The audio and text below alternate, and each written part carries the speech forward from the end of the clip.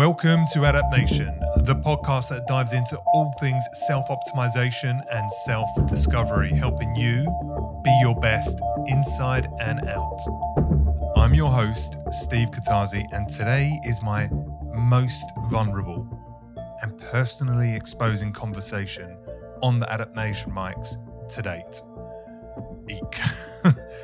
We're talking about negative funks and harmful rumination today.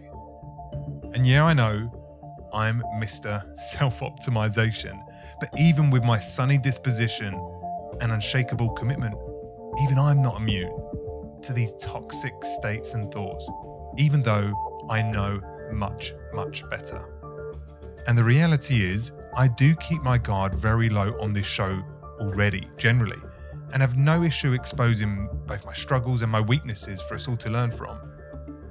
But there's being open and relaxed, and then there's being truly transparent, completely letting your guard down and letting the raw and ugly truth come out. And in this episode with Bryn, this is exactly what I did. It was like therapy, to be honest, a session on Dr. Jenkins' couch. And I wanted to air this chat in particular because we all want to show the world that we've got our shit together, to downplay the negative and ugly aspects of our personality and our behaviors.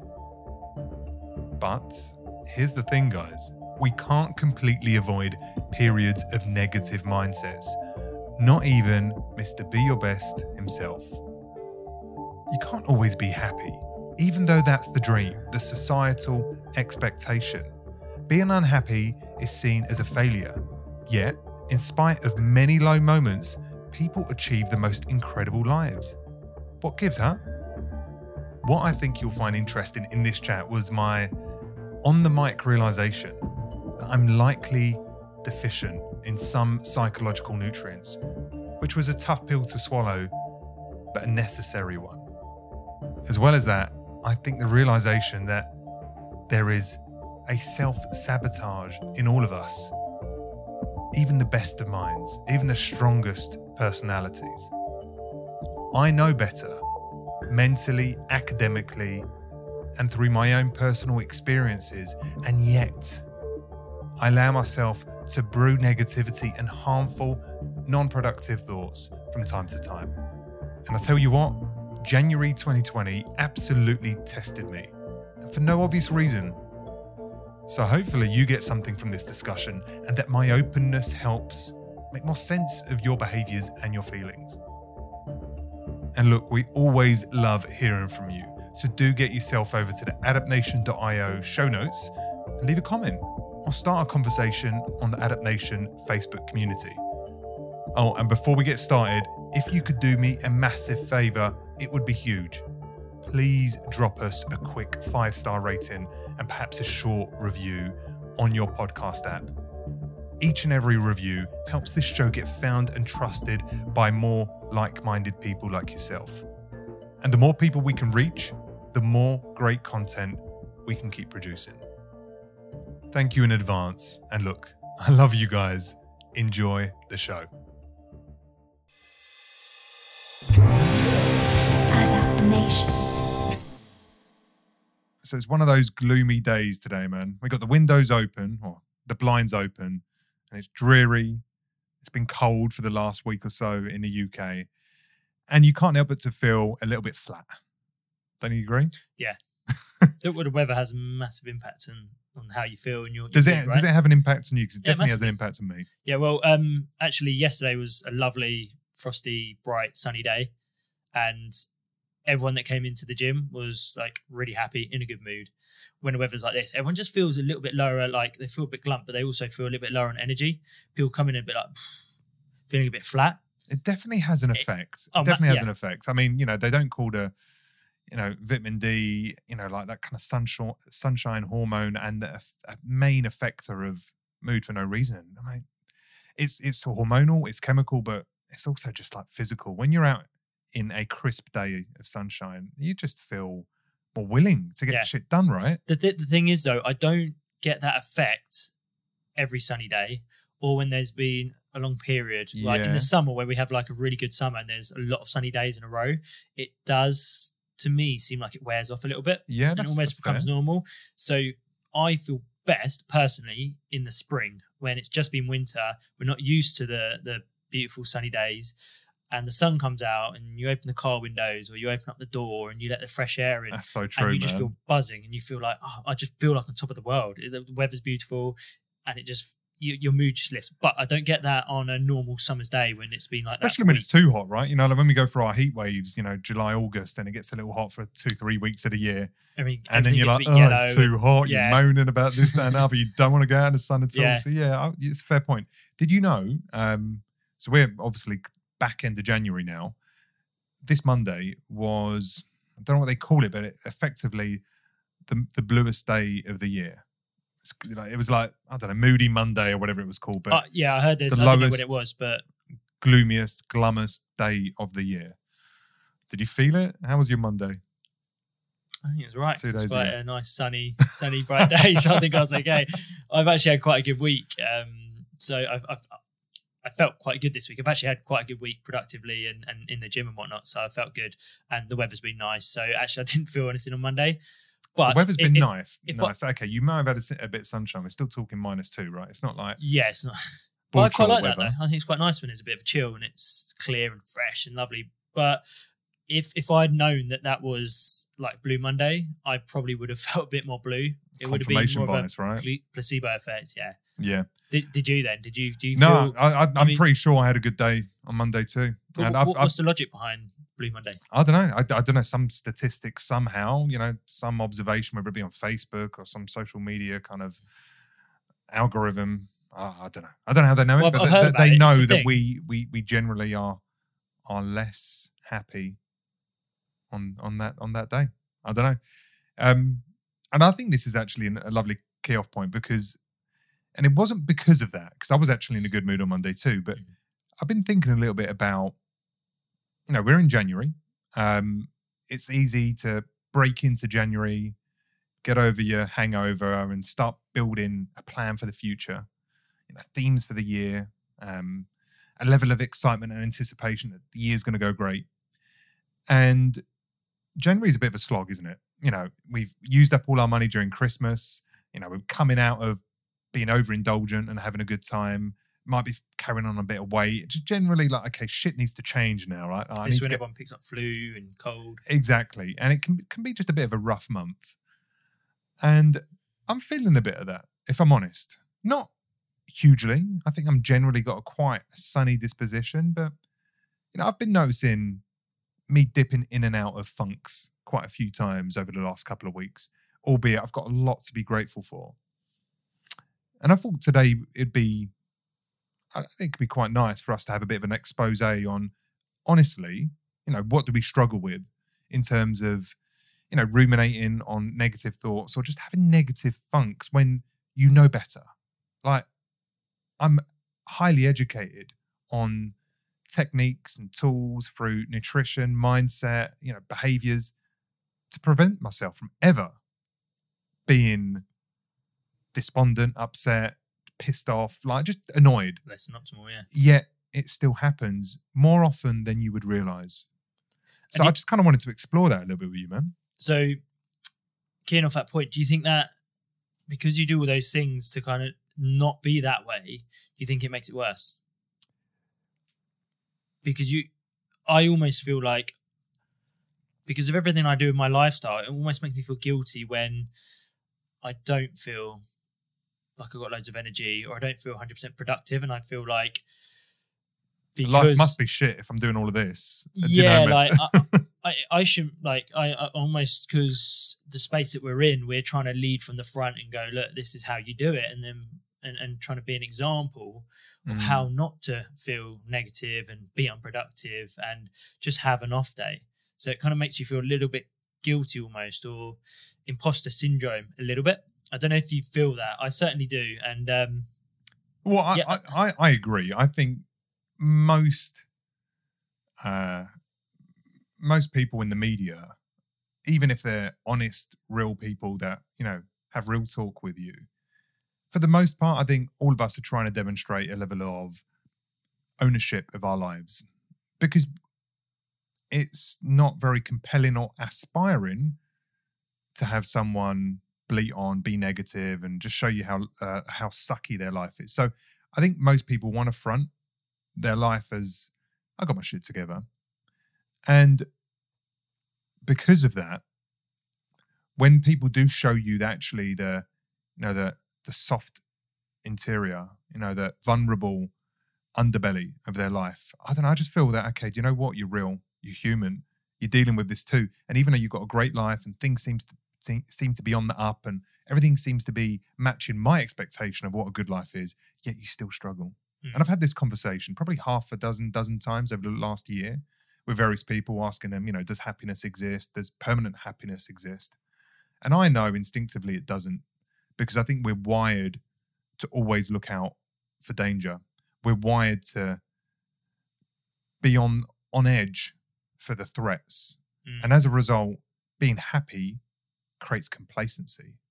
When you're happy, you don't realize when someone's going to come and just jump on you, like if you're out in the wild. So you've got to have a level of expectation shit's going to go down so you can prevent shit from happening, i.e. death, right? If you're out in the jungle. So I don't think we can avoid rumination. I don't think we can avoid negativity from time to time. That being said, I haven't got a lot to be negative about. Like, honestly, like, legit, there isn't too many things that I dislike about my life. And that's what I can struggle with. Like, well, if life's pretty good, why do I still find myself in these kind of blue days? So we're creating it because we don't have all that much to be negative about. Are we then creating that negativity in our life? Do you feel like you're almost creating it? Maybe. I think we're creating it, and/or we're not doing the restorative things for our mindset that allow us to be more present and more grateful for what we have. I don't know. Let's get into that. So I've given it some thought as to, what's going on for me right now. And you know what? It's not right now. It's all the time. Like, throughout 2019, I had a number of days where it's just like, ugh, pushing against a bit of a brick wall in terms of feeling good. Other days, be bang on. And other times, actually, I could be in a bit of a funk. I know how to get myself out of it, and I get myself out of it. But that doesn't deny the fact I was in a funk before I fixed it. So why does that happen? Now, I've thought, like, what are the big rocks for me? And the first one is probably sleep. Now, it's an easy one because it's not overly emotional, and I don't have to be like particularly transparent with you about like other shit I'm dealing with. But sleep is a biggie. So I didn't sleep well last night because I went to bed very late because I had this committee meeting. I got home, I started doing work, didn't go to bed till 1 o'clock in the morning, woke up at 6. There's no two ways about it. It ain't going to be a sunny, happy day for me because I know through trial and error, if I don't have enough sleep, my emotional capacity just sucks. And it does. And maybe I'm getting more sensitive as I get older, but it absolutely just slams me. I can improve it. I can work on it, especially if I have external accountability. But left to my own devices, not enough sleep just seems to cause me a whole heap of emotional problems. Does it? Mm-hmm. Do you relate to that? Do you notice the cause and effects of insufficient or low quality sleep? Yeah. I mean, if I've not had a full night's sleep, I mean, I might have 8 hours of sleep, but it might not be good quality sleep. If I've woken up a few times, been interrupted, sometimes I just wake up and be like, okay, I've had 8 hours sleep, but I don't feel great. And usually if I look back, that's because the sleep quality hasn't been good, because I sleepwalk and sleep talk a lot. I don't sleepwalk so much now, but I still sleep talk. I'm quite active in my sleep. Wow. If I do sleep talk in the night, because Lisa will tell me, or I sometimes remember, I will sometimes feel just lower on mental energy almost, mm-hmm. and I just don't feel as vibrant. And sometimes I won't know that I have been sleep talking or been active in the night until Lisa's told me in the afternoon. I'm like, that's why I'm feeling like I'm in a bit of a funk, because I just don't feel clear-headed and I just don't feel like I'm on top of the world today. It's just not one of those days. And usually that's linked with me not having a good night's sleep. Sometimes if I have a late night, not always, not always. Sometimes I can have a late night and wake up and feel okay and still have a day where I'm feeling positive and good and be productive. But every now and then, yeah, sometimes. So I'm not making it out to be that, life sucks when I don't get enough sleep, but it definitely loses its edge. Yeah. I'm definitely 100% less patient. Mm-hmm. And that has a huge effect on relationships with my family. Because when I'm just not willing to tolerate anything other than what I expect from you right now, that's just harsh. It's not a great way to connect with someone when you're telling them to, like, oh, don't finish your sentence. I know what you're going to say. Or can you do this already? Why haven't you done that? Like that happens. So impatience, I find myself less forgiving. I find myself less compassionate. Just don't seem to be as empathetic to your situation when I'm tired. And I just feel foggy. And then that kind of cascades, because once I feel foggy, I know today ain't going to be a good day. Because I have high expectations on having mental clarity, mental cognition, and getting shit done, being productive.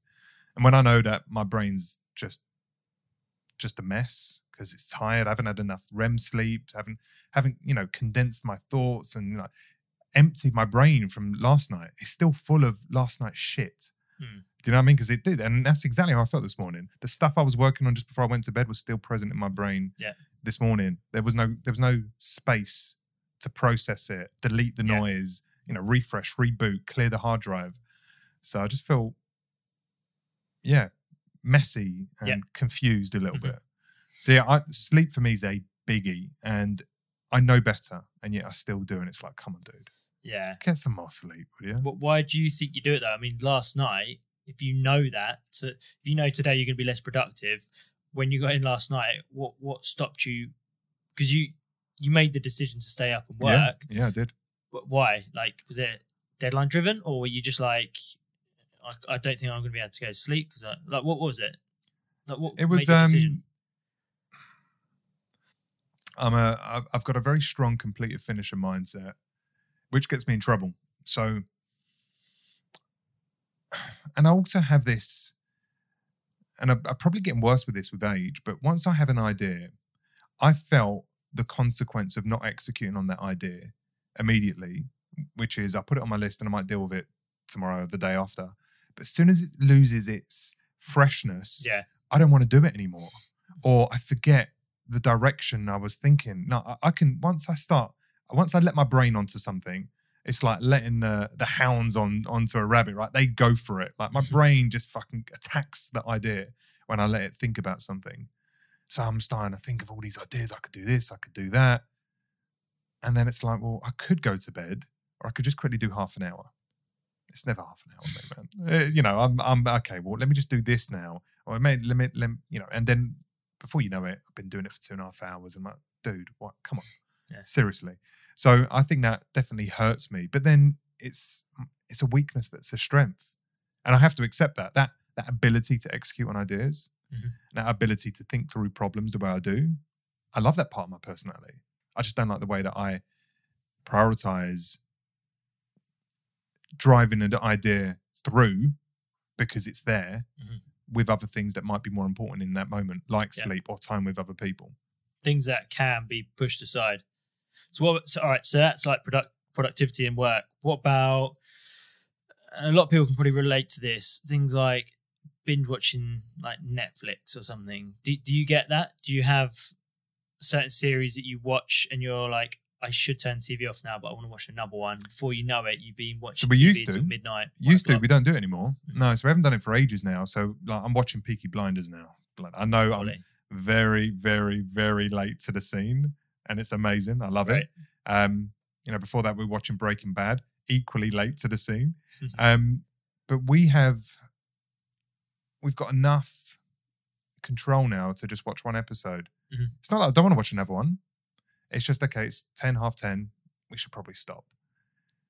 But here's the problem with that. So I do that. Like, every time we go, one episode, that's it, let's stop. Like, it's more enjoyable to let this long out. There's only X amount of episodes. Just, calm it. We'll have a nice night tomorrow as well.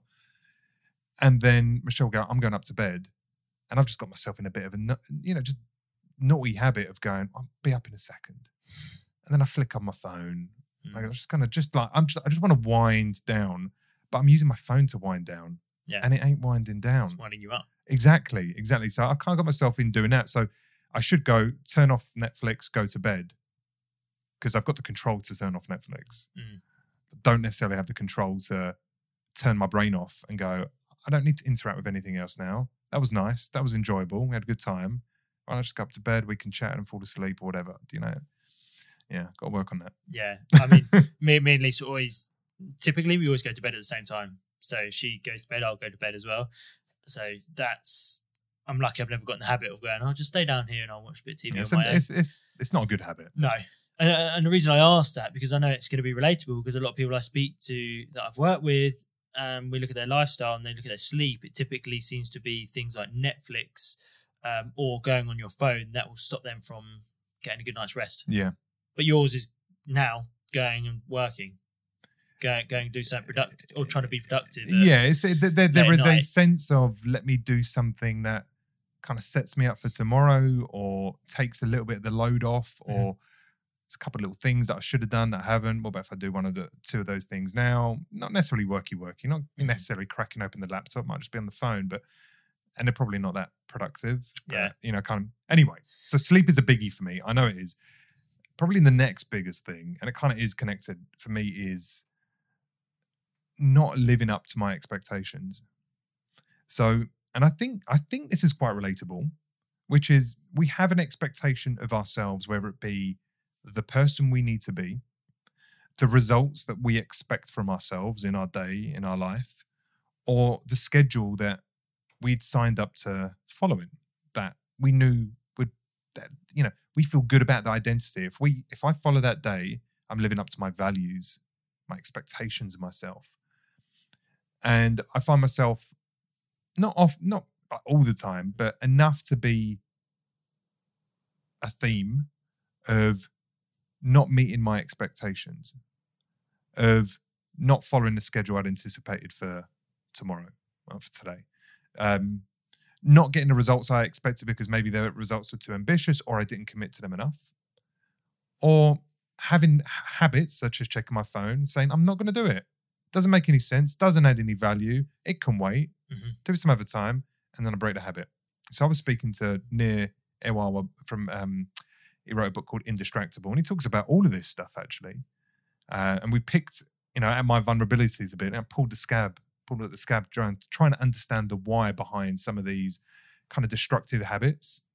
I don't know, but when I don't live up to my expectations or the values that I have of myself, then it just manifests frustration, doesn't it? You get pissed off with yourself for not being who you said you were going to be. And that kind of plays at me quite a bit. I think it's an ongoing battle every day, trying to be who you want to be or who you're expecting you to be, sticking to schedules. It's an ongoing battle every single day, and some days you nail it and some days you don't. And do you feel where that? Yeah, massively. Like when you were saying that, I was like, I have that battle every single day. I'm like, so before I go to bed, make a list and think about what I'm going to do tomorrow and what needs to be done. Make a list tonight, and then tomorrow I can get up and tick the list off. I might get up in the morning and try and do certain rituals that I do when I'm not going to work super early. But some days I do it, some days I don't. Like, I don't do it every single day religiously. And when I don't, that can create some sort of frustration and it annoys me. And that can affect the rest of my day. Some days I nail it.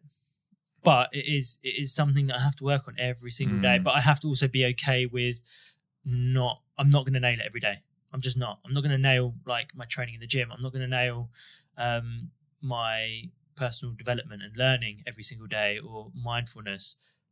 So I've kind of softened on that a little bit myself, not lowering my expectations, but lowering my expectations of that expectation. Does that make sense? So I've kind of made it a little bit easier for myself, a little bit easier for my day to go better if I don't do it. Yeah. I have to kind of deal with it and go, cool, well, this morning didn't quite go to plan. That's okay. Like the analogy I like to use which I might have used on here before, is like, imagine dropping your iPhone and you crack the screen, right? So you crack the screen, what are you going to do? Either you can throw it on the floor, get in a tantrum, smash your phone to pieces, or go and take it to get repaired. There's already a crack in the screen, so you just got to deal with it. And my morning, that analogy, I didn't do what I said I was going to do on the list. There's a crack in the screen. Okay, I'm going to go deal with it. I'm going to fix that problem. I'm going to make this afternoon much better and do what I can and make this day as good as possible. Rather than just kind of throwing my toys at the pram and smashing the phone on the floor, I try and have a positive mindset. Go through the rest of the day. And look, man, I don't know how relatable this is to everyone else. I'm not saying any of these things in their own right, completely get me off the tracks and, cause me to have a terrible day. I don't have terrible days. Let me be clear. I am not depressed. I'm not, completely, don't have a lack of contentment. Like, none of that stuff. I'm really happy generally. So the overarching theme of my life is I'm really satisfied. But I'm talking about things that just seem to throw me off. Yeah. And with those moments, you can be reflective. In those moments, you can go, is this all there is? Or why? Why this again? Why am I doing this? What's going on? Like, what's the thing that sits behind my behaviors that allows this to happen? And I buy into that, you are happy when reality meets expectations, right? When you are who you say you're going to be, when you do what you expect, when life is the way you had anticipated. So you have two options, right? You either change your reality by changing your behavior, your actions, your outcomes, or you change your expectations. Either way, as long as reality and expectations meet, you're in a good place. So I like you, can, come to peace with not being the person I expected to be today in terms of results or schedule or productivity. And then the following day, I might actually lower that expectation so I can fulfill that expectation. But I know I can do more. I know I can be more. And lowering expectations feels like a bit of a cheat. You know what I mean? Like, deep down, I'm like, there's people that do more than me. There's people that get more shit done. There's people that are creating more value in the world than I am. And I want to do a lot of stuff at Adapt Nation. And time is kind of the essence. Because I can't hang around for years and years and years waiting for things to manifest. Like, I have to go and manifest those things for myself. And, the faster the better, really, because the time is now. So I get frustrated when the time is now and I'm being a bit too chill. You know what I mean? And that kind of gets at me a bit. And I don't know if people relate to that. But definitely not living up to my expectations is big. The other thing that is big, and it's probably the most emotional part, Bryn, and I know you've spoken about this before a little bit, is I'm very autonomous. I'm very happy with my own space and time. And as a result, doing what I do is easy. Working as a man of one, doing what I'm doing at Adapt Nation, and not having an office to go to or having a connection with like a tribe necessarily. I don't really need that. And me and Michelle have had these conversations because I don't see my mates very often.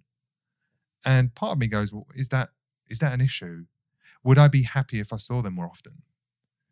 And Michelle goes, I don't know if you would. I'm like, I don't know if I would. Because on one hand, I'm like, maybe that's what's missing, a lack of tribe. But on the other hand, communicating with people is quite exhausting for me. Like, being in social settings can be pretty tiring. And then I go home and I feel like as if I can relax again.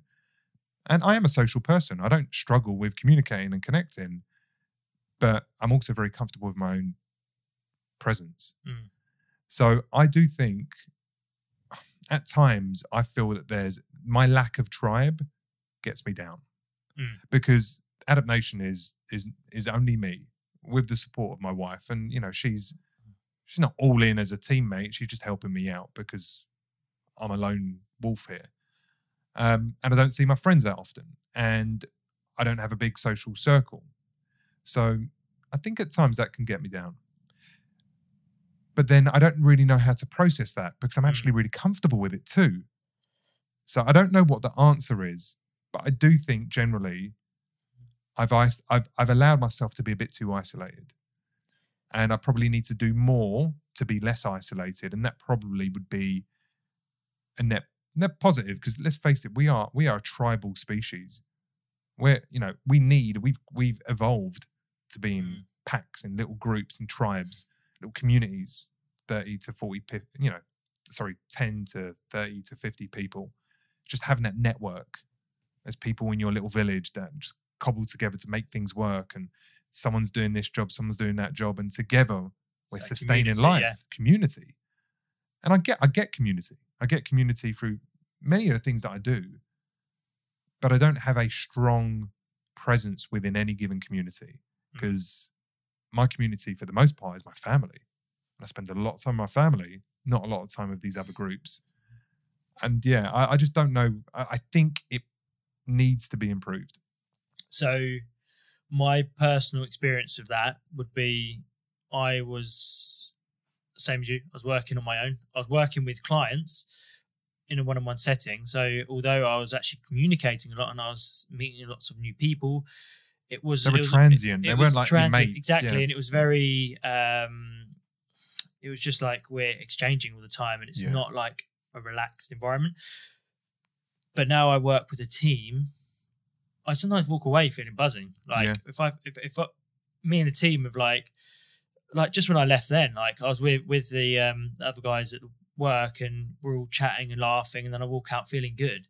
But I also like sitting at home, and I find for me to relax, I need to almost be on my own, chilling, reading a book or whatever. But I still also get that feeling from having that tribe. But I'm the same as you as well. I should and I could see my friends a little bit more than I do. I do okay. I still go out and see them, and I try and make that effort for that exact reason. But I definitely think it has a negative impact if you don't. Yeah, I think it 100%. Does, man. I mean, look, I've always worked in teams. I've always, like, for as long as I've had a job, I mean, look, just go from school, right? From school, you're in groups. And from school, leading into work, up until the last couple of years, I've always worked with people, working with people as part of a team, or, a bigger team or a department or whatever it is. But there's always been small little teams I've worked with that were part of bigger teams. And if I'm honest, I was really looking forward to leaving that behind, because there's so much politics and frustration, politicking, and general annoyances that come with working with people. And I'm sure everyone's nodding their head relating, like, the office politics can be a fucking nightmare. And the amount of work that feels unnecessary, because there's meetings for meeting's sake, and like everyone's asking people to do stuff, emails flying around everywhere, and it's just a frustration that builds from the moment you open your eyes and you check your messages. I was looking forward to getting rid of all of the bullshitty stuff that comes with working with people that have their own agendas, or are lazy, or are not on your wavelength, or just generally expect too much from you. But the flip side to pulling away so hard is that I think there's a kind of tribe space hole in my life that probably needs filling. And now, whether that's, adaptation growing so I can bring a team in, or whether that's just me spending more time with my friends and being more deliberate and really making an effort, even though, pinning down guys can be a difficult feat, right? Especially if you don't live close from one to one another. Or maybe it's just generally trying to be more community-led in my community, like really engage. And I was at a swimming committee last night, and it was good to, work with a team, come up with ideas and help people out. And it's a selfless thing. I'm not getting paid. It's a volunteer thing, right? So that was quite nice, and I enjoyed that. I don't want too much of it either. Yeah, I'm a complicated fuck. But yeah, do you find? I mean, looking at me, knowing who you know, knowing what you know of me, do you sense that that's something that is a bigger issue that I'm letting onto on the mics? What do you mean? As in not having that tribe, is it affecting you? Can I see it affecting you? Yeah, like, my personality. I am very autonomous. how I operate. You know, I've got my family around me. That's the most important thing, all that kind of stuff. But do you see a gap that needs filling? Well, I've always known you don't typically talk about going out with your friends and stuff a lot. So that's always something I've wondered. We've not really discussed it, to be fair. So I've never actually known how much in your social time you go and spend it with friends, because I don't know where your friends live. Not much, and they live there. No one's close. Yeah, so it's something I've wondered, and I always think whoever it is better off with the tribe. It just pulls you down. It just brings you down. Like if you look at an example, Mind Pump.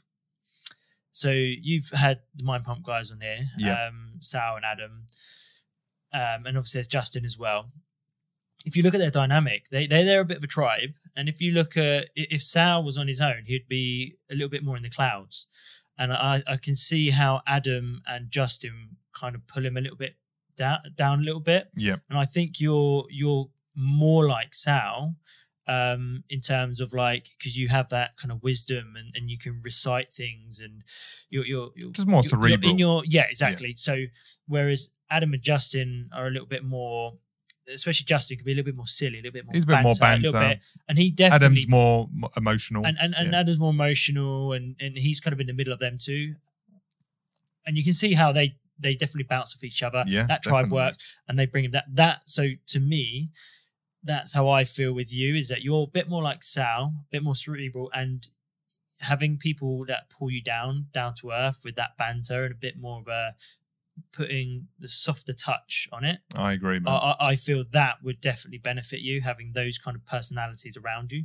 And when I have been in those small little cliques of 2 or 3 people at work, and you know, we just trust each other like brothers, and like, you know, we've got each other's back and we won't let each other down. It feels great. It does feel great. Yeah. So I agree, man. I'm definitely not one for a big cohort of people around me. I don't think I need that. I don't think I need 50 friends that I see all the time. But I probably need more teammates. Like, you know, teammates, whether it's about work or generally like kind of teammates kind of working life through together. And I have that with my wife. I kind of have that in some form with my kids, because I communicate with them a lot, and you know, but it's not enough. I don't think it's enough, but it's not enough. It's not painful enough for me to say this is a real big problem. It's just recently become something where I'm reflecting, going, I haven't paid any attention to this at all. Is it a gap? And if I filled it, would I feel better? And I'm more leaning towards yes than no, but it's not 100% certain in my mind, because I'm pretty satisfied with the way life is set. I think I probably need to explore a little bit more. I personally feel 100% better when I go and see my friends, because as much, Lisa's amazing, and I'm going to have Josh, and he's going to be growing up and stuff. So that obviously that relationship's going to grow, but it's not the same. It's not. You're talking about something slightly different. They're part of your tribe, but there's a different element when it becomes your kind of brother in arms, almost like as if you're going to battle with people. Your team, in terms of like who's on the front line with you, and that I have friends that I'll go and see for that camaraderie, that banter, and that. And I think, you know, I don't think that's just you. I think that's built into all of us to want that, to know that there's people that just have got our back, and you're working it out together. So I can theoretically understand the whole thing, but it's whether you execute on that. And why do I not execute on seeing my friends more often? Why do I not force myself into, you know, new or re-engage communities I've been part of before? I don't know. I need to work that out. I need to work out why I don't prioritize it as much as I do, because I think I need to spend more time on there.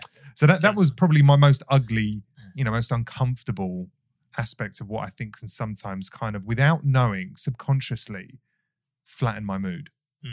You do some talking, man. Hit me up with one of yours. All right. So one for me would be like, I can quite easily overcomplicate things and confuse myself and overconsume on like Audible and podcasts, and read books, and try and learn and absorb too much, and actually end up just being unproductive and not really learning anything.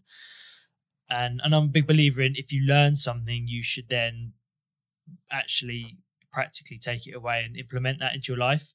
Otherwise, you're just absorbing it for nothing, really. You're just learning for the sake of learning. And it gets me in a head funk for sure. Like, I know when I'm over consuming on just information and stuff, and that gets me in a space where I'm really unproductive and I just don't feel as happy. And then not enough clarity, bit too confusion, not enough clarity, a bit fog. And then I kind of get stuck and I'm a bit like, I just feel like I'm not moving anywhere. I'm being unproductive, and then I end up pushing back and then almost not doing anything and feeling guilty that I'm not doing anything. So I'm just going to switch off. I'm just going to have some time out, but then I'll feel guilty because of that, because I'm not being productive. Yeah. And it's this kind of, and I think we're addicted to consumption generally. Yeah. We're addicted to, I feel that. And the information, because there's so much of it and so much potential good that you can learn. I think we're addicted to, like, in any given moment of silence, well, I may as well do something that gives me the opportunity to consume more information. Yeah. With this idea that it's going to make me a better person, but as you're saying, sometimes it just adds, it's just noise. You're addicted to white noise. Do you know what I mean? Definitely. When I take the dog out, it podcasts, right? When I'm driving, podcast, Audible. It's not, it doesn't feel guilt. You don't feel guilty necessarily, because it's a productive thing, right? You might be listening to a great conversation by someone who could be inspirational or just educational, really insightful. You're developing, you're learning. It's not a guilty thing, but it can sometimes be the wrong thing. Yeah, I mean, don't get me wrong, because a lot of the time, it like you say, it's productive and it actually helps me unwind. Like, I love listening to a good podcast. That I just find that relaxing, and I it's a little bit of escapism. I almost get lost in their conversation. If it's a really good conversation, I can walk for hours. You don't want to come home because you don't want to come home because I want to finish the podcast. Yeah. So on the most part, it's actually very productive. Makes me feel better. Gets you thinking, and I enjoy it. It's almost like a bit of a hobby, like learning for me now. But there are times when it can have that negative impact, and I definitely notice it, and it gets me in that funk. And again, I don't know, like you're saying, with a lot of these things, you don't know why you're doing it, and you do it again and again and again. You're like, why do I keep doing that? Why do I keep ending up in this place?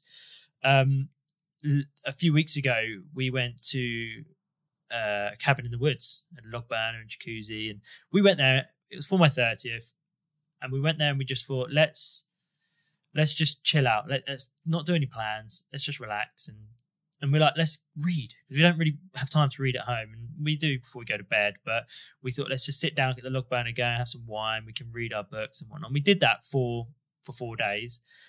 And it was lovely. And my brain, I was thinking clearly. I was so productive. I could feel my mood increasing. And I was excited to get back to work and implement some of the things that I had read and learned and thought about.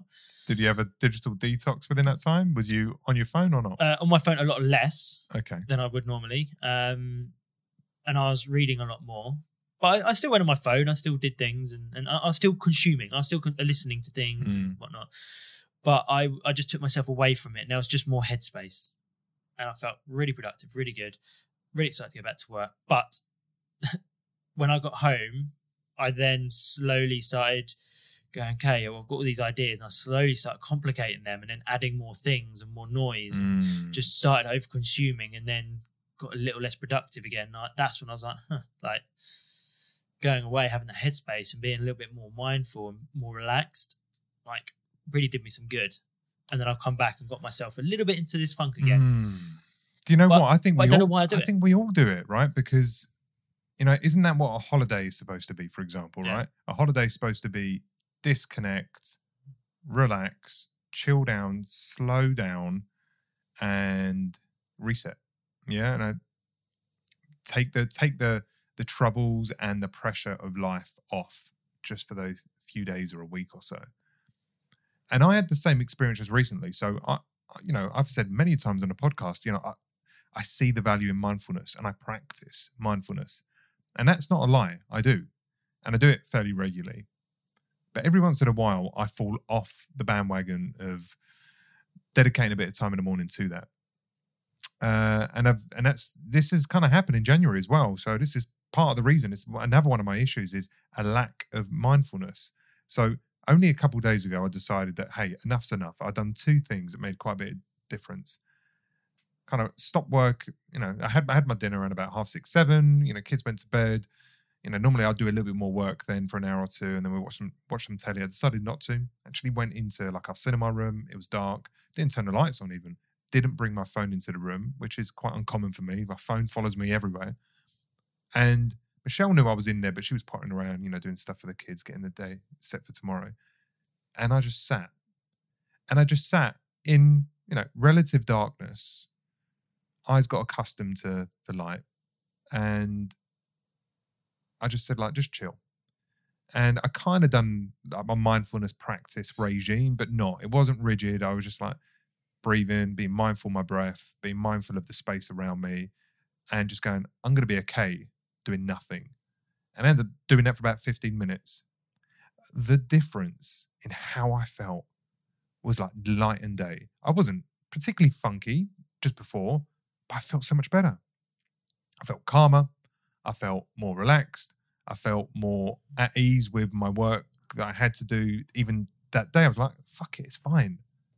It's not important. And tomorrow's workload wasn't pissing me off either. I was okay, comfortable, relaxed, chill. And it was incredible. And then the following day, I'd done a 5-10 minute mindfulness thing. That felt great as well. Yet I allow myself to tell myself the story that doing that is unproductive. Doing that feels like a waste of time or even weird. Do you know what I mean? And I allow myself to to convince myself not to do it in the mornings when I know I should. And what I'll do is I'll read every morning. So that's my kind of chill time. And I do that. I do it almost religiously. I'll read anywhere between 20 and 40 minutes in the morning. And that's my me time before life starts getting busy. But what I used to do almost religiously was either before or after that, 5 or 10 minutes on the floor, breathing, chilling out, doing my thing. And it was just lovely. And I just seemed to be nicer to Michelle. I just seemed to be a bit more compassionate, just a better person. Yeah, I don't do it enough. And I'm like, why? Why am I not doing a thing that I know is great? When you've said, when you went to that cabin, you felt great. Yet when you came home, it's like, well, can't do that again. Got stuff to do. And so I've had a very similar moment. I can only recall myself doing this once. I've done mindfulness and I've used the app and whatnot. I've done all that. But there's one moment when I felt almost like I was putting my foot on the gas in the car, and the car was getting quicker and quicker and quicker and quicker, and my brain's getting busier and busier and busier. And I recognise it and go, whoa, just step off the pedal a little bit and let it slow back down, right? And in order to do that, I thought, you know what? I'm just going to sit. I'm going to make a green tea. I'm going to do a green tea. I'm going to sit on the sofa. And this was at lunchtime, and I was at home, and it was a work day, but I wasn't at work. I didn't have to go to work yet. But I usually feel like I have to be productive at home. So I was like, I'll make a green tea and I'm going to just sit down on the sofa. No TV, no phone, nothing. Not even going to read. I'm not even going to try and work on my posture. I'm just going to sit and relax. And I sat there for, I can't remember. I think it might have been 20 to 30 minutes. Just sat there and had my tea. And doing nothing. And we got a nice view out the house. I just looked out. I was like, I never do this. I've got such a beautiful, and I never do this, right? And it's crazy we don't do, yeah, because it does sound nice. You're saying that to me, and I'm like, that sounds quite nice. But part of me is also going, a bit unproductive though. Yeah. Judging me, but I was sitting there judging myself, but I had to keep going. No. I need to do this. I need to declutter my brain, and I did it, and I felt better for it. Exactly the same feelings as you had. Just felt like my brain had processed things a little bit, and I was a bit calmer. I could deal with. I had a lot going on at the time, so I could deal with it. But I haven't done it since. I haven't done it again. And I'm like, why is it so hard for me to just sit down and do nothing? But if I was to take a guess, for me, it's a cultural thing. It's not built into our culture just to sit there and do nothing. We sit down and put TV on, or we sit down, or we have to be doing work or something. And especially, I'm a bit more blue collar by nature. I've come through sort of manual labor jobs. Grafting. And it's like, get off your ass and work. Yeah. Why you sit down and have a cup of tea? Cultural. And I still carry that with me now. And if I sit down and have a cup of tea, I can feel that culture, how it's developed me as a person, and makes me feel bad. And I feel like this is why everyone in our sort of space, in this culture, suffers with sitting down and doing nothing. You know what? I also nap. I do like binaural beat napping, and I say I do it because I do it. It's not as frequently as I like, but after lunch, have a coffee, chat with the missus, get back into the office. Before I get started, the office is nice and warm. I close down the blinds. I'll stick some earphones on, and I'll spend 20 to 30 minutes just listening to one little track, binaural track. Sounds great, and I'll drift off. Might only actually sleep for 5 or 10 minutes because my brain's just kind of like winding down. But that time is incredibly restorative. I get back out. Like I don't wake myself up with an alarm. I let myself kind of naturally wake up once the music stops, which it does. And I kind of come to. I might have like little kind of blindfold on, so I take it off and just kind of like get accustomed to the space. Let my brain start to gear up again. Sit on my desk, crack on. Feels amazing. Amazing. And this is the problem. I don't not do these things. I just know that they're so powerful, yet I don't do them every day. Or I don't do them like 8 times out of 10. I might only do them 3 times out of 10 or 2 out of 10. And some days, not at all for a couple months. And I'm like, why when you know it's that good? And that, I guess, for me is the recurring theme of like, better, Steve. You know what makes you feel good. And you're not doing it for anyone else. You're doing it for you. Because when you're your best, everything else is better for you, and then everything is better for everyone else around you in terms of what you create, who you are, how you behave with people, how you look after them. Why do I choose to be less than my best? Who was it that was it Albert Einstein or someone that was really smart, used to nap a lot? I think it was Salvador Dali. Salvador Dali used to nap with a key, and then there was, it's not Einstein, the one who used to sleep with something in his hand. And then when he drops it. Yeah, that's it. So I mean, there's this. It might have been Edison or someone like that, but yeah, they knew that when they was drifting, they were getting their best ideas. So they created a contraption that when they started to drift, they lost their grip. They drop a ball onto a spoon, it'd clatter, it'd wake them up, and they go, right, what was that idea? Write it down. And they say this, great minds nap. Yeah, they I think Steve Jobs, someone else did it. So, but we know. But again, anyway, culturally, it's so inconsistent. Culturally, that sounds like I'm lazy. Yeah. That I must have something wrong with me. That I'm clearly not being productive. Like we look at the Spaniards and their siestas and go, lazy bunch of, because it doesn't look like as if they're doing enough. But yeah, I think there's something really powerful in both mindfulness, time, just staring, looking at nature, being in nature, not doing stuff or napping. I know it's beneficial. I feel it enough to say, at least for me, n equals 1, I know it works. Yeah. Yeah, I don't do enough. And it has to have a profound effect on depression. I'm not an expert in depression at all, but it has to. People just spending a bit more downtime, having a nap, sitting there doing nothing, going out being... As long as you can be nature. Okay with it. I think that's where it can be... I think that's the issue I've got. You have to be truly okay and set your expectations that this is a net positive. Because for as long as you wrap it up as this is unproductive, or this is somehow a negative thing in my life, as long as it's got that kind of outward exterior to you, you're never going to be truly okay with it. Even though you get the benefit from it, you're still going to be guilty you've done it. And I think that's kind of where I'm at with the napping. Like I do it, but I kind of feel guilty that I could have cracked on with something else in that half an hour. And I'm totally in the same boat because I do the same. Even when I'm walking the dog, it has to be done. Taking the dog out for a nice walk, but I feel guilty that I'm taking the dog out because I'm not. There must be a term, or it's almost like a bit of a disorder, right? And I've only just thought about this now. Now we're talking. It's quite good to talk about it because I know other people struggle with this, but I've never actually sat down and spoken to people in this much depth about this issue, right? Feeling unproductive and having that time out. But it must be a bit of a disorder, right? Like going out and not being able to not feel guilty when you should just be at peace.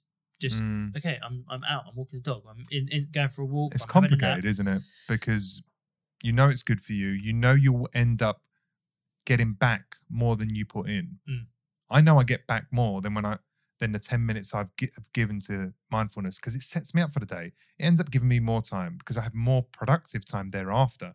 So it's a net positive, both in terms of productivity, time, feel good factor, all that kind of stuff.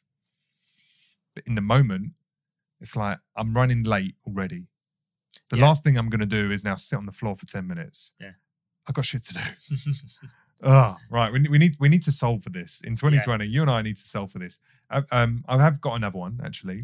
The other one for me is lack of external accountability. It's kind of the tribe thing again. So I've always worked in companies, right? Worked for someone else.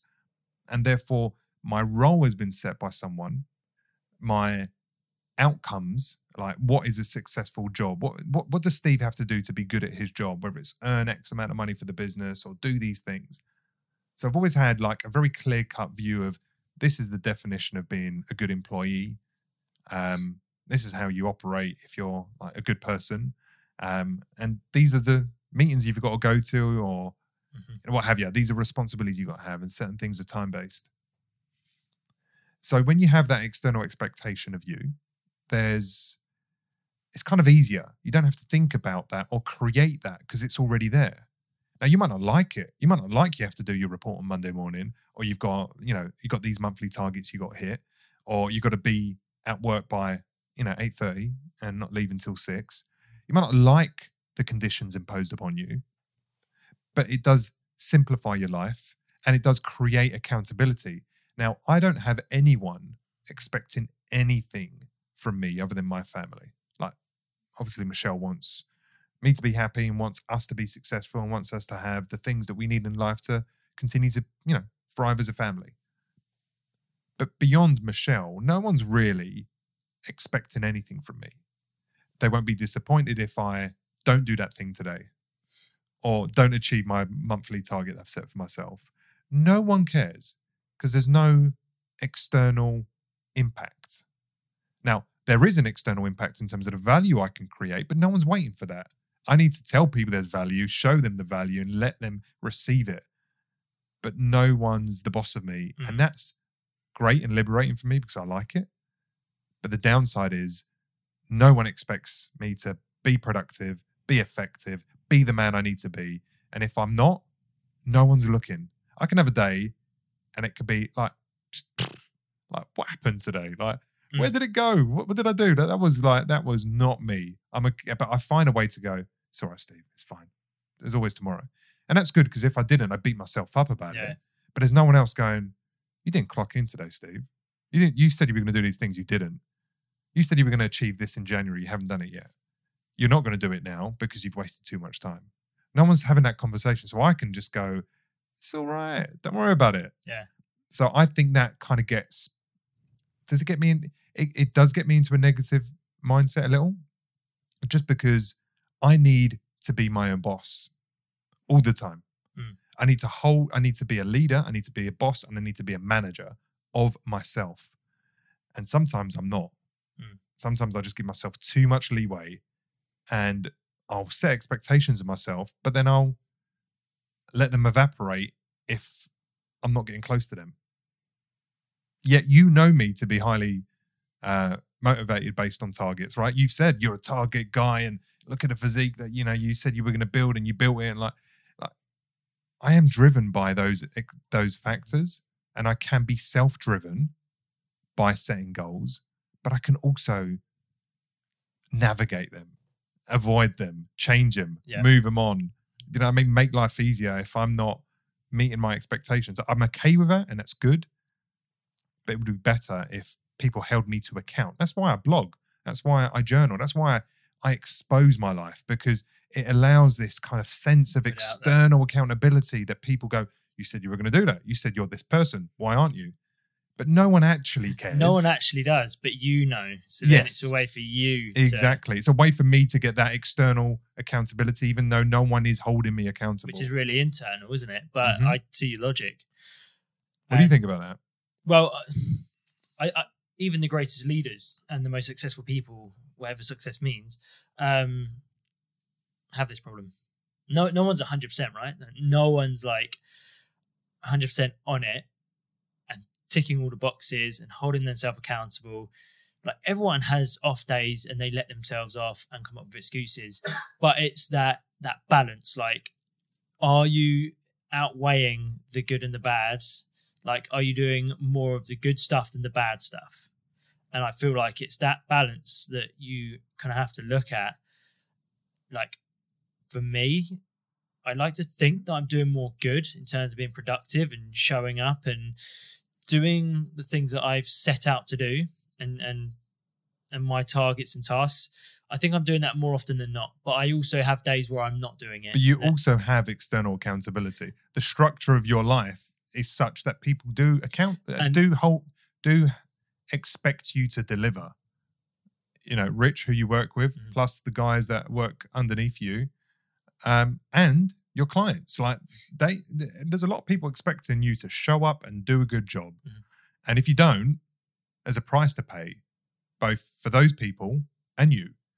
And that kind of holds your feet to the fire. And you've said to me before that you need external accountability. Massively. And you've said to me before, like, you know, for training and for, you know, body weight, body goals, it'd be a lot easier if someone was holding your feet to the fire. Yeah. So, you know, you need, as a bit of an obliger, you need that external accountability and you have it.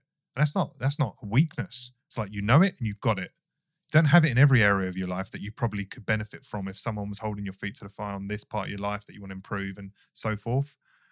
But you do have it. Well, so I'm wondering, like, if we took that away from you, how would you feel? Like, how you know, do you think you would operate well without anyone expecting anything from you? No, I've been there. I work for myself and I was fairly productive, but not nearly as much as I am now that I have that external accountability and that team around me. Like, I've been more productive than I ever have. Sorry, in the last year, I've been more productive than I ever have in the last couple of years when I was working on my own, because I could let myself off. And I did. Yeah. I'd let myself off too often.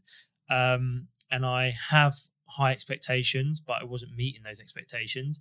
Whereas now, like, those expectations are still high, but they're not necessarily being set just by me. They're now being set by the team. And you don't want to break them. You don't want to let people down. Yeah, and I'm a people pleaser, so I know that was probably the best move for me.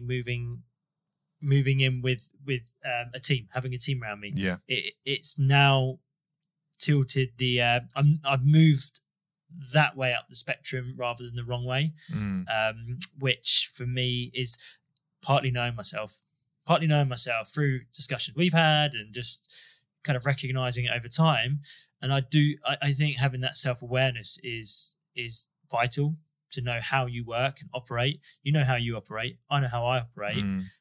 There's still more to learn, but it's would you go back to being a sole trader, so to speak? Like if you were trying to kick something else off and you've gone, right, guys, end of a chapter, I got these new expectations or aspirations, but hey, the first run of this is going to be me on my own creating this thing. Knowing what you now know of yourself, would you even do that? I'd do it temporarily, but I'd get a team around me as quick as possible. And I would use that external accountability as best as possible. I'd leverage that. Right. Whereas I didn't before. And I didn't know that before. Yeah. So I wasn't as successful as I could be. So I have learned a lot from working with other people, which means hopefully that is ingrained now and a bit more of a habit, so that if I went on my own to start something up, I would carry some of these traits over and be more successful if I was working on my own for a temporary period. But then, like I said, I would quickly change that dynamic because I know what works best for me. I know which environment I work best in. I work better in a team. When I actually thought, which is funny because you said, like, you know, you just wanted to be your own boss, right? Yeah. I remember you saying to me, like, I enjoy that. You know, I wanted to create those conditions as quickly as possible in my life. Like, I didn't want to work for someone else.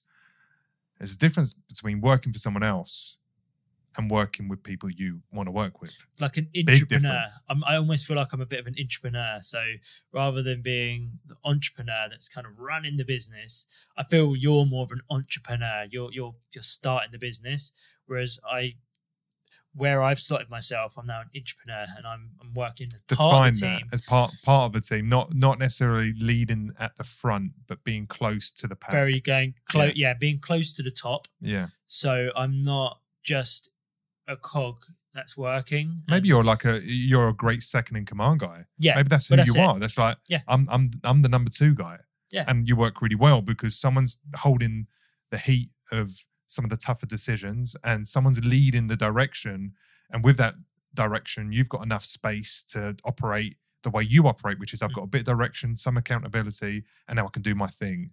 Add my 100%. Creativity, add my own flair. I need someone there that can hold themselves accountable and make things happen. That then gets the ball rolling, and then I can. It's a really great insight, man. Yeah, and I feel like that's one of the biggest learnings I've had for myself personally. Love that, man. So yeah. So let's do one more. Like I've done enough of my own kind of like expose. What else have you got? Anything else that gets you into a funk? Puts you in that new word that you only learned today, which is to ruminate, right? That idea of just chewing over an idea that just won't leave you alone and might bleed into your day. You might be doing something else, but it's still nagging you, or you might just be completely unproductive and be exclusively thinking about that or looking into it more than you need. And now it's just set you off on a different trajectory for the day. What forces you into that position of rumination? Definitely fear of being judged, fear of not getting it right, wanting and needing approval from others is a big one for me. Imposter syndrome. Sometimes I just feel like almost not feeling deserving of it, when actually a lot of what we do in life, you've just kind of got to go and do it yourself and take it yourself. Like no one will tell you, or you don't want someone really to put you on a pedestal. You need to go and get it yourself. I know that sounds a bit counterproductive to what we just said, but it's not just seeking that approval from other people, and that's something that I feel holds me back. So I'll have an idea, or I know I want to do something, but if it scares me a little bit, and there's a bit of fear, for whatever reason, it will get me in a funk. And it will get my wheels turning, and it means I'm not moving anywhere. I get that quite often. Not too often, but it's definitely something I have to deal with. And I think I'm trying to deal with it by just building my self-esteem and my self-belief, and kind of being a bit more firm in what I stand for, and saying, no, I don't actually. If I believe that's right and I want to do it, I'm going to do it. Doesn't matter if someone doesn't tell me I can do it. If that's what I want, that's what I want. So it's almost like a fear of failure is still has a grasp on you, right?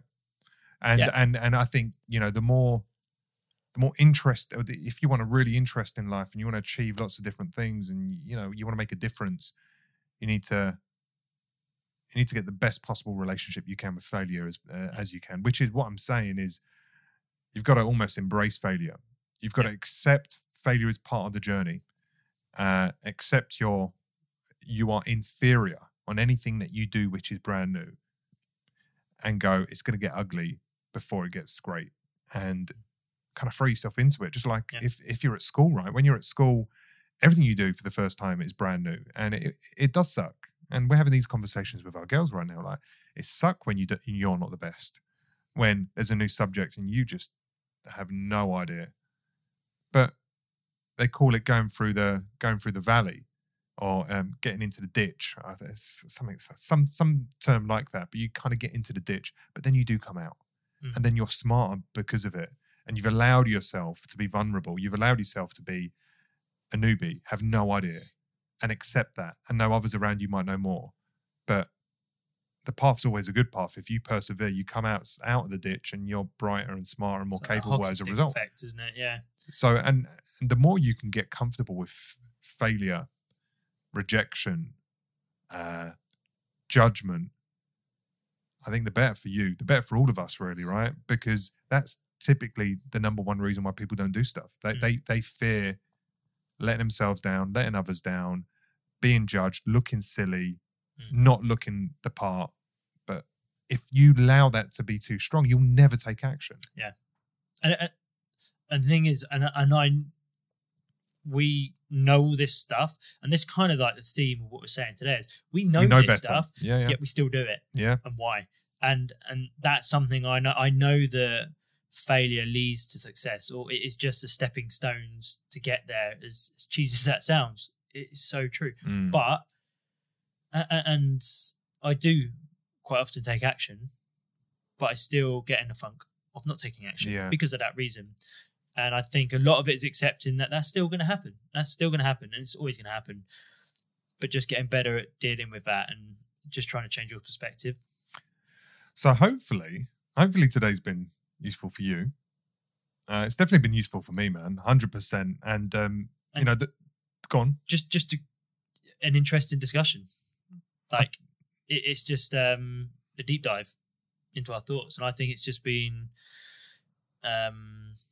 it's interesting for me to kind of let this out and talk about it, and hopefully it's for listeners as well. Get to know each other a little bit more as well, right? Because it's you know, we have conversations like this often, but we always have, you know, everyone has their own guard up, because it's protect, you know, you want to protect yourself. You don't want to be too vulnerable. You don't want people to think bad of you because you're dealing with something. So, and I think that is definitely speaking to the kind of the mental health discussion right now, because people are becoming more open, and it looks like there's a mental health epidemic or crisis. I actually don't think there is. I think we've been feeling these feelings all along throughout humanity. Like you watch Peaky Blinders, for example, those people aren't happy. Let's be clear. They're struggling. You know, life wasn't, you know, even when they've got loads of money, they're still struggling. Like you look at Thomas Shelby, you don't look very happy. And I know it's just a drama, but I think it depicts life. You can have everything and still be struggling. So I don't think we've necessarily got a crisis on our hands, and I don't think it's necessarily just because of like social media and stuff, but we're becoming more open. People are willing to say, I've got a problem or I struggle. I think that's healthy, because the more we can relate to one another and go, do you know what? This is just human life. Like in spite, and this is the point I wanted to kind of close on, in spite of everything I've just said today, I'm still getting a lot of shit done. I'm still really happy in my life. I'm achieving my expectations. I'm achieving my goals. The exterior still is very positive. Like if you see what I've created in Adapt Nation, most people are like, how the fuck have you created everything you've just created? Like, how did that happen? If you asked me 2 years ago, how would that have happened? I wouldn't know. But I allowed myself into the pit and just allow myself to just absorb myself in a new world, feel very vulnerable and work it out. In spite of all these negative funks and rumination that I have. And you know what? I don't think I'll ever eliminate them from my lives, because I just don't think that's human to expect that. But what this is exposing to me is that there's this, you know, this term's called psychological nutrients. And it is the trifecta of having autonomy, competence, and relatedness. And if we don't have enough of any of those, there's a good chance we're going to feel deplete. We're going to feel malnourished to some degree. And I look at autonomy, I've got that in spades, right? No one expecting anything from me, and I can go about my life exactly as I wish. And I love that. So I've got loads of autonomy. Competence, I feel, it's taken time to get competent in a new space, but I feel highly competent. Now, there's some aspects of what needs to happen in 2020 that are going to expose a lack of skill, but I've got confidence that those competencies will develop because I have them innately from other industries and from my own faculties. I just now need to bring them to bear.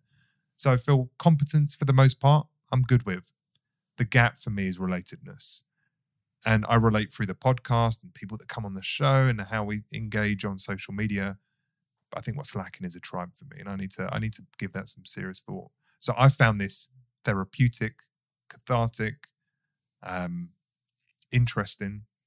And hopefully for you guys listening, maybe you can relate to some of this, because I think we're all struggling with this. Even the most productive people, the people that are still crushing it at life and are generally really happy, still deal with stuff.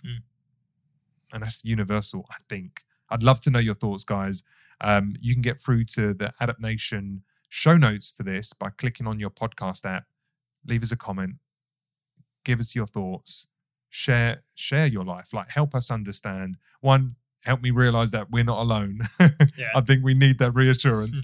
But also, I think for all of us, it's just good to see that we're all trying to work it out together. Yeah, 100%. Thank you for your time, Bryn. It's been an absolute pleasure, man. Thanks for having me on. Cool.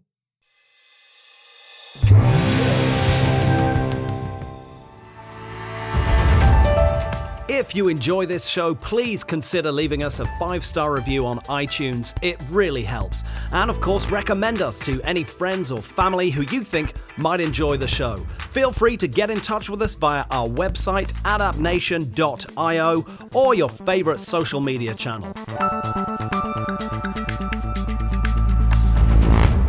This has been Adapt Nation. Till next time, thanks for listening.